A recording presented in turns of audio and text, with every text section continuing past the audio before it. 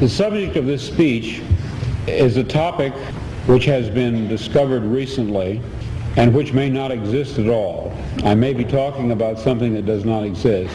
Therefore, I'm free to say everything or nothing. I, in my stories and novels, often write about counterfeit worlds, semi-real worlds, as well as deranged private worlds, inhabited often by just one person, while meantime the other characters either remain in their own worlds throughout or are somehow drawn into one of the peculiar ones. This theme occurs in the corpus of my 27 years of writing. At no time did I have a theoretical or conscious explanation for my preoccupation with these pluriform pseudo-worlds, but now I think I understand. What I was sensing was the manifold of partially actualized realities lying tangent to what evidently is the most actualized one, the one which the majority of us, by consensus gentium, agree on. I wrote out these dreams in novel after novel, story after story. To name two in which this prior ugly present obtained most clearly, I cite The Man in the High Castle and my 1974 novel about the U.S. as a police state called Flow My Tears, the Policeman Said. I'm going to be very candid with you. I wrote both novels based on fragmentary residual memories of such a horrid slave state world. People claim to remember past lives. I claim to remember a different, very different present life. I know of no one who has ever made this claim before, but I rather suspect that my experience is not unique. What perhaps is unique is the fact that I am willing to talk about it. We are living in a computer-programmed reality, and the only clue we have to it is when some variable is changed and some alteration in our reality occurs. We would have the overwhelming impression that we were reliving the present, déjà vu, perhaps in precisely the same way, hearing the same words, saying the same words. I submit that these impressions are valid and significant, and I will even say this: such an impression is a clue that at some past time point a variable was changed, reprogrammed as it were, and that because of this an alternative world branched off. Hello and welcome to the Gnostic Warrior podcast, broadcasting from San Diego, California to around the world. I'm your host Mo, and today on the show we do a deep dive into Philip K. Dick's Gnostic dystopian world known as the Black Iron Prison. This will be a two-part series where the first part will be free and the second part will be for members only. Please go to gnosticwarrior.com/members to learn how you could become a member. Or if you prefer Patreon, please go to patreon.com/MoBedard, MoEBEDARD. If you become a member of the Gnostic Warrior community, you'll be able to see the second part for free, and you'll also get 2 free bonus episodes every single month. By becoming a member, you can also fund these podcasts and become an active member of the Gnostic Warrior community and interact with me on Facebook. And now it's time for the show. So long as the root of wickedness is hidden, it is strong. But when it is recognized, it is dissolved. When it is revealed, it perishes. It is powerful because we have not recognized it. That quote was from the Gospel of Phillip, an ancient Gnostic text. One of Philip K. Dick's most famous Gnostic theories was that of the Black Iron Prison, which he described as an invisible complex life form that was a criminal virus and self-perpetuating. Its human representatives were the fake people and inauthentic human beings who were its unwitting slaves. They were the army for the Roman Empire, which he claimed never ended. They just went underground. It stems from an interest on my part in the problem of differentiating the authentic human being from the reflex machine, which I call an android. Trying to find criteria which would be applicable to actual human life as we know it now. That is, qualities that show up, for example, in the schizoid affective type which is a flattening of affect, an inappropriate emotion accompanying, ratiocination. Right. Where, for me, the word android is a metaphor for people who are physiologically human but psychologically behaving in a non-human way. I got interested in this when I was doing research for Man in the High Castle, and I was studying the Nazi mentality. And I discovered that although these people were highly intelligent, they were definitely deficient in some manner in appropriate affect, in appropriate emotions that would accompany, the intellectual processes. Mm-hmm. And as I studied the Nazi mentality, especially the castle system and the SS that were being deliberately created as cadres, I became conscious of the possibility of a very highly intelligent human being who was emotionally so defective that the word human could not properly be applied to him. And I use this in my writing in terms of such terms as android and robot, but I'm really referring to an actually psychologically defective or malfunctioning or pathological human being. These defective personalities were so lethal, so dangerous to human beings that it might be necessary ultimately to fight them. In other words, that they could not be cured, they could not be changed, and that it might literally wind up as a contest to see whether the humans won or the, quote, androids, unquote, won.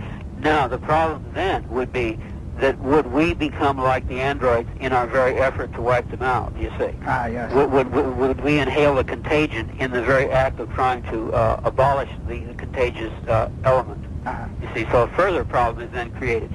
Is the paradox of if you kill a person because he's inhuman, do you not become inhuman in the act of killing him? Think of the Black Iron Prison as a synonymous term to the Matrix to describe our world and the hidden realities which govern it as it exists today.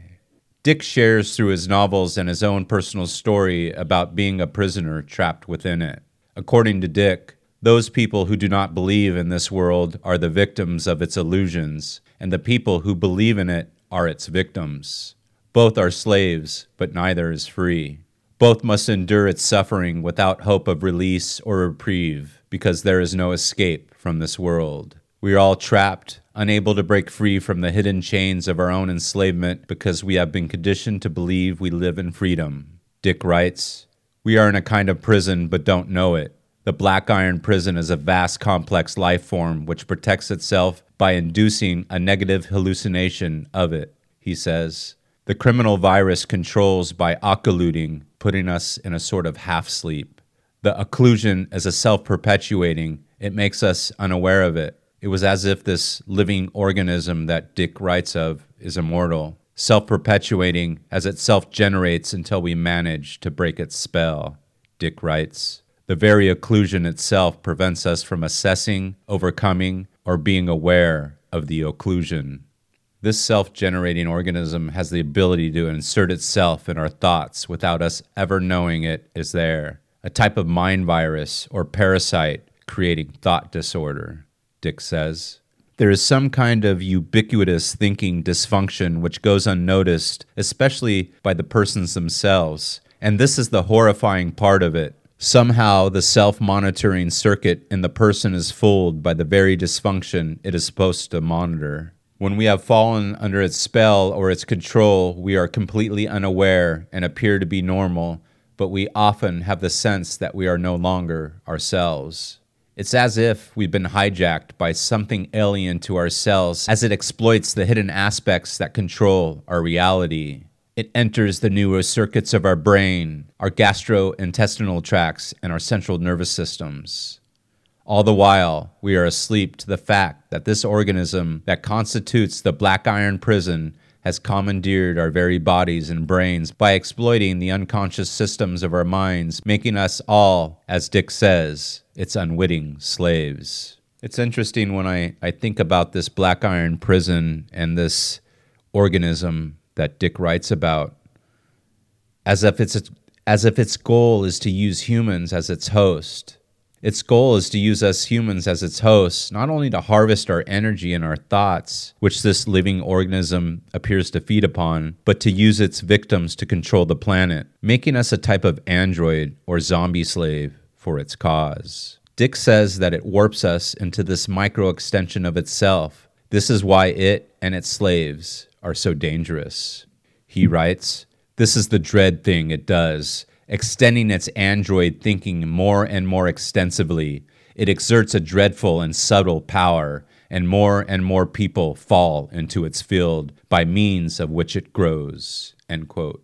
Dick claims there is a collusion between us and the Black Iron Prison, and we are sources of psychic and psychological energy to it. We help power it, he says. It is interesting that he describes that the more people who fall under its field, it makes humans a micro-extension of itself by which it gains power and grows larger. So we got to look at the people around us. What are some of these key traits that we might have to look out for these androids, for these zombies? Dick says that some of the key traits and human characteristics that he points out are signs that a person is no longer themselves and has fallen under the control of this organism that becomes a de facto prison guard for their souls. For Dick, android or robot-like thinking, i.e. groupthink or sheeple-like behavior with no creativity, is one of the main qualities proving that the immune system and mind has been officially hijacked, making us its slave. He had said, "This is the sinister life form indeed. First, it takes power over us, reducing us to slaves, and then it causes us to forget our former state and be unable to see or think straight, and not to know we can't see or think straight, and finally it becomes invisible to us by reason of what it has done to us. We cannot even monitor our own deformity, our own impairment." Dick continues, "It is as if the immune system has failed to detect the invader, a pathogen. Yes, the human brain has been invaded, and once invaded is occluded to the invasion and the damage resulting from the invasion. It has now become an instrument for the pathogen. It winds up serving as its slave, and thus the heavy metal spec, i.e. the Black Iron Prison, is replicated." He says, "We may not be what we seem even to ourselves. A usurper is on the throne. It's as if, what Dick writes about, there's a spiritual coup d'etat upon its unwitting victim, and even nations who become puppets." Dick rants, "We're a fucking goddamn biosphere, ruled by an entity who, like a hypnotist, can make us not only quack like a duck on cue, but imagine, to boot, that we wanted to quack." He describes the mind that has been captured as having a mental illness that is dead and becomes fossilized. Dick writes, "This section died. It became fossilized and merely repeats itself. This is scary. It is like a mental illness. One day nothing new ever entered his mind, and the last thought just recirculated endlessly. Thus death rules here. The Black Iron Prison is the form of this death, its embodiment of what is wrong here." End quote. According to Dick, the Black Iron Prison was not just a living parasitical organism that could commandeer our minds and bodies to make us its puppets. It had also managed to weave its filamental web into a totalitarian world government, ruled by an elite consisting of powerful corporations and individuals who have enslaved most of humanity for thousands of years. The greatest menace that faces the human being in the 20th century is the coming into existence in our times of the totalitarian state, which can take many forms. It can take the form of, doesn't have to take the form of right-wing fascism. It can take the form of left-wing fascism. It can take the form of psychological movements. It can take the form of religious movements. I mean, it can be est, or it can be the Hare Krishna people. It can be Synanon, drug rehabilitation places. It can be powerful people, manipulative people. It can be in a relationship where you're in a relationship with someone who is more powerful than you psychologically. If you're enjoying this podcast and you would like to enjoy it commercial-free without any interruptions and also see the second part for free, please go to gnosticwarrior.com/members and learn how you could become a member for as little as $5 a month and also get 2 free bonus episodes. If you prefer Patreon, please go to patreon.com/Mo Bedard. We'll see you there. The black iron prison was first coined by Dick in his 1974 essay, The Android and the Human, and was developed further in his novel, Valis. In 1974, he wrote about how our lives were controlled by technology. You know what I mean when I say that we have all become slaves to machines. We look at them as our masters, but they are more than that. They are our gods. In Dick's novel, Valis, the protagonist experiences a series of events that lead him to believe that he has been trapped in an alternate reality created by an entity known as Valis, which is an acronym for Vast Active Living Intelligence System. He later learns from Valis itself that his perceptions are accurate, that he has indeed been imprisoned inside what appears to be our own universe, but is actually a simulation created by a higher intelligence for unknown purposes. Valis told him that the world was in fact a kind of prison for humanity, with its population divided into 4 classes: slaves who work, soldiers who protect, priests who control, and rulers who decide. The rulers live in opulence while everyone else lives in squalor. They send out light signals to keep their subjects docile so they won't revolt against their oppression. It is referred to as the Empire, with its emblem being an eagle holding lightning bolts in its claws. He says that humans are unable to comprehend the universe because they are trapped inside their own minds, which he calls a kind of straitjacket or force field. In his novel Valis, where Phil's alter ego, horse lover Fat, known as Phil, has an encounter with God who shows him visions from his own past life. These visions show Phil how his present life and reality are actually an illusion created by an evil demiurge that wants to keep humans enslaved by their own ignorance and fear.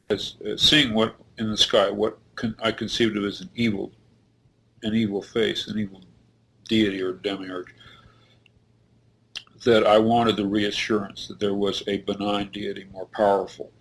And my priest actually said, that perhaps I should become a Lutheran because I seem to actually sense the presence of Satan. And this has continued to plague me as an intimation. The intimation that the God of this world is evil. It's the Gnostic belief. I mean, technically it is Manichaeism or Gnosticism. Either one will do. And in my new book that I just sent off last December to Bantam, which I worked on for 5 years, I try finally to come to a conscious, deliberate, intellectual assault on the problem of evil carried to a transcendent level, evil deified. Face that which the Buddha faced, where the Buddha, seeing the evil of the world, suffering the evil of the world, came to the conclusion there could be no creator God. Because if there were, it could not be this way. So much evil, so much suffering. And I had come to an even worse conclusion. I had come to the conclusion that there was a deity of this world, and he was evil. And this was something I just simply could not escape from. This demiurge creates a world that appears real but isn't real at all. It's just another form of control over us. Philip K. Dick wrote, once in a cheap science fiction novel, Fat had come across a perfect description of the Black Iron Prison, but set it far in the future. In an interview with Laura Huxley in 1974, he said, "The empire never ended. We are living in a kind of continuation of the worst of the Roman Empire, a Black Iron Prison." In other interviews, he described an oppressive society where people were controlled by machines. He believed that technological advances had created huge corporations which were run for profit rather than the people's benefit. This made it difficult for ordinary people to make their voices heard when things went wrong. It's interesting when you look at this concept of the Black Iron Prison. It's something that's been around for quite some time and used by many people throughout history to describe different aspects of the human condition. For example, there's the ancient Gnostic concept of the archons, who are deities of evil spirits in Gnosticism who rule the material world.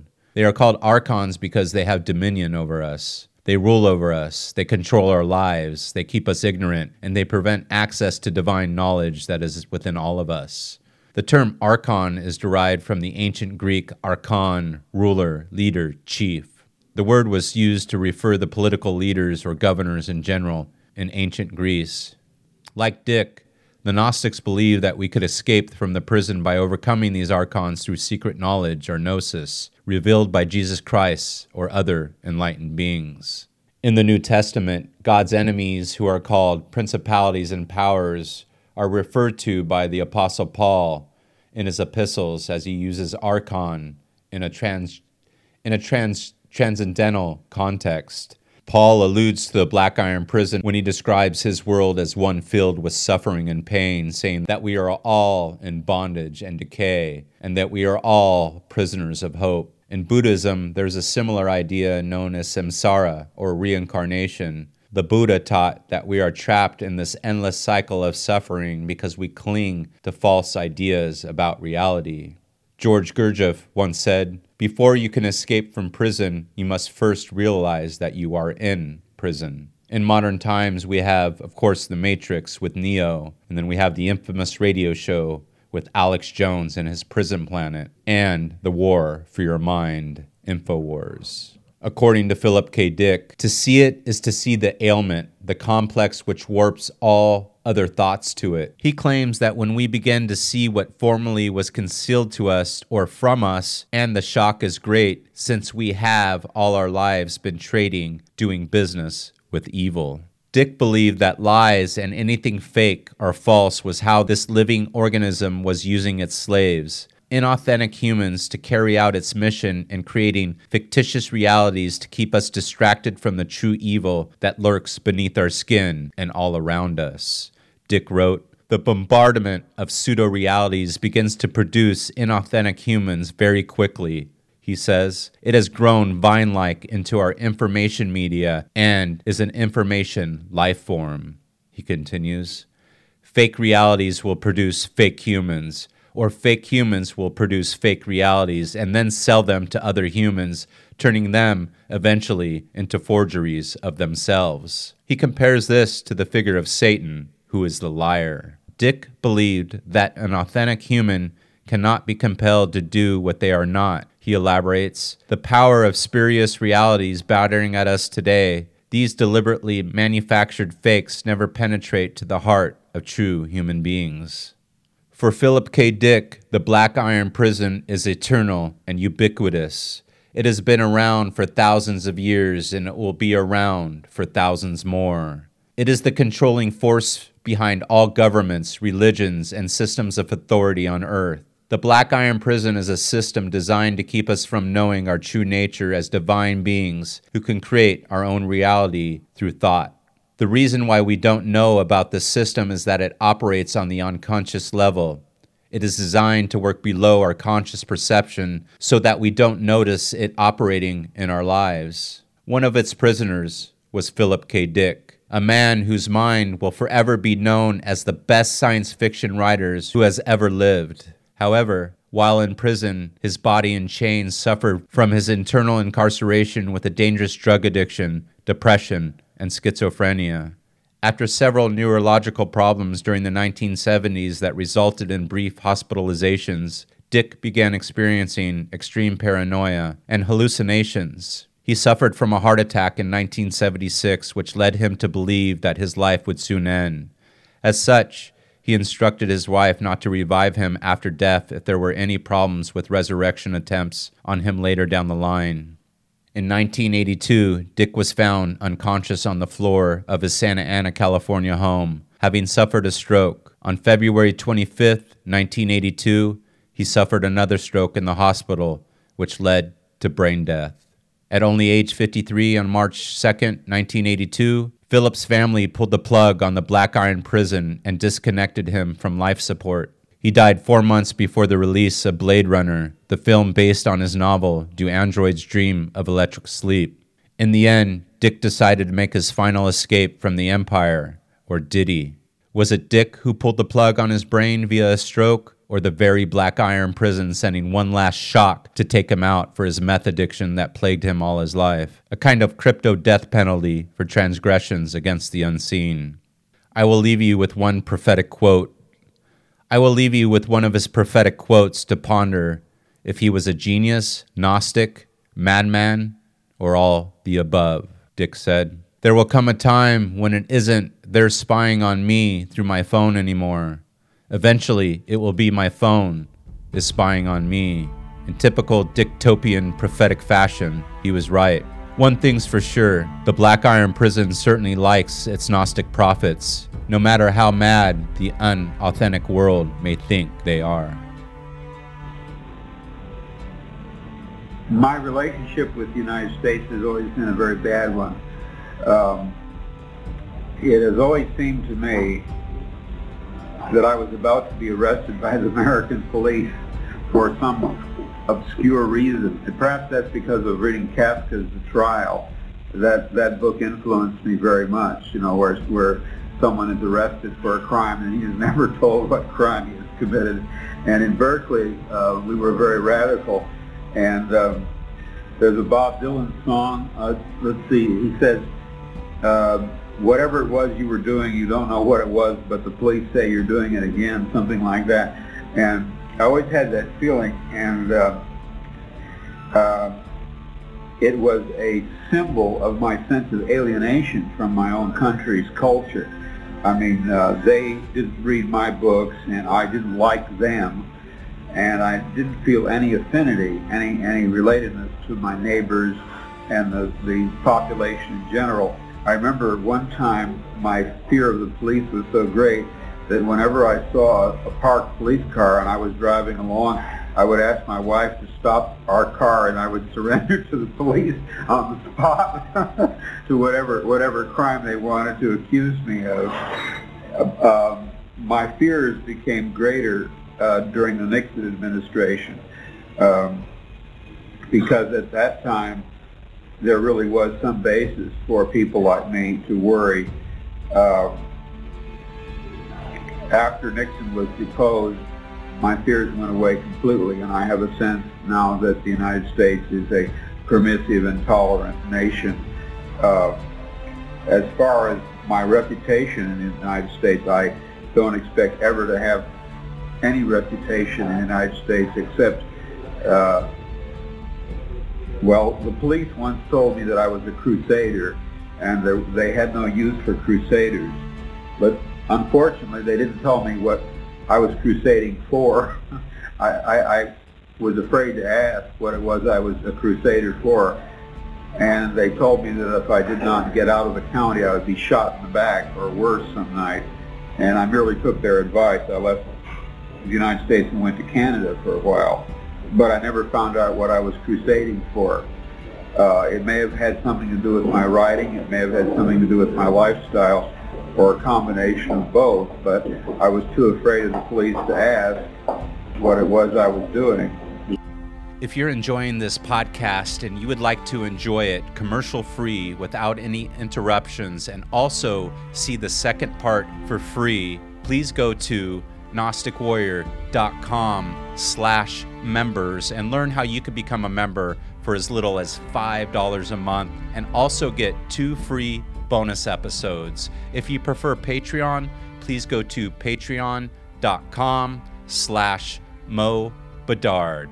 We'll see you there.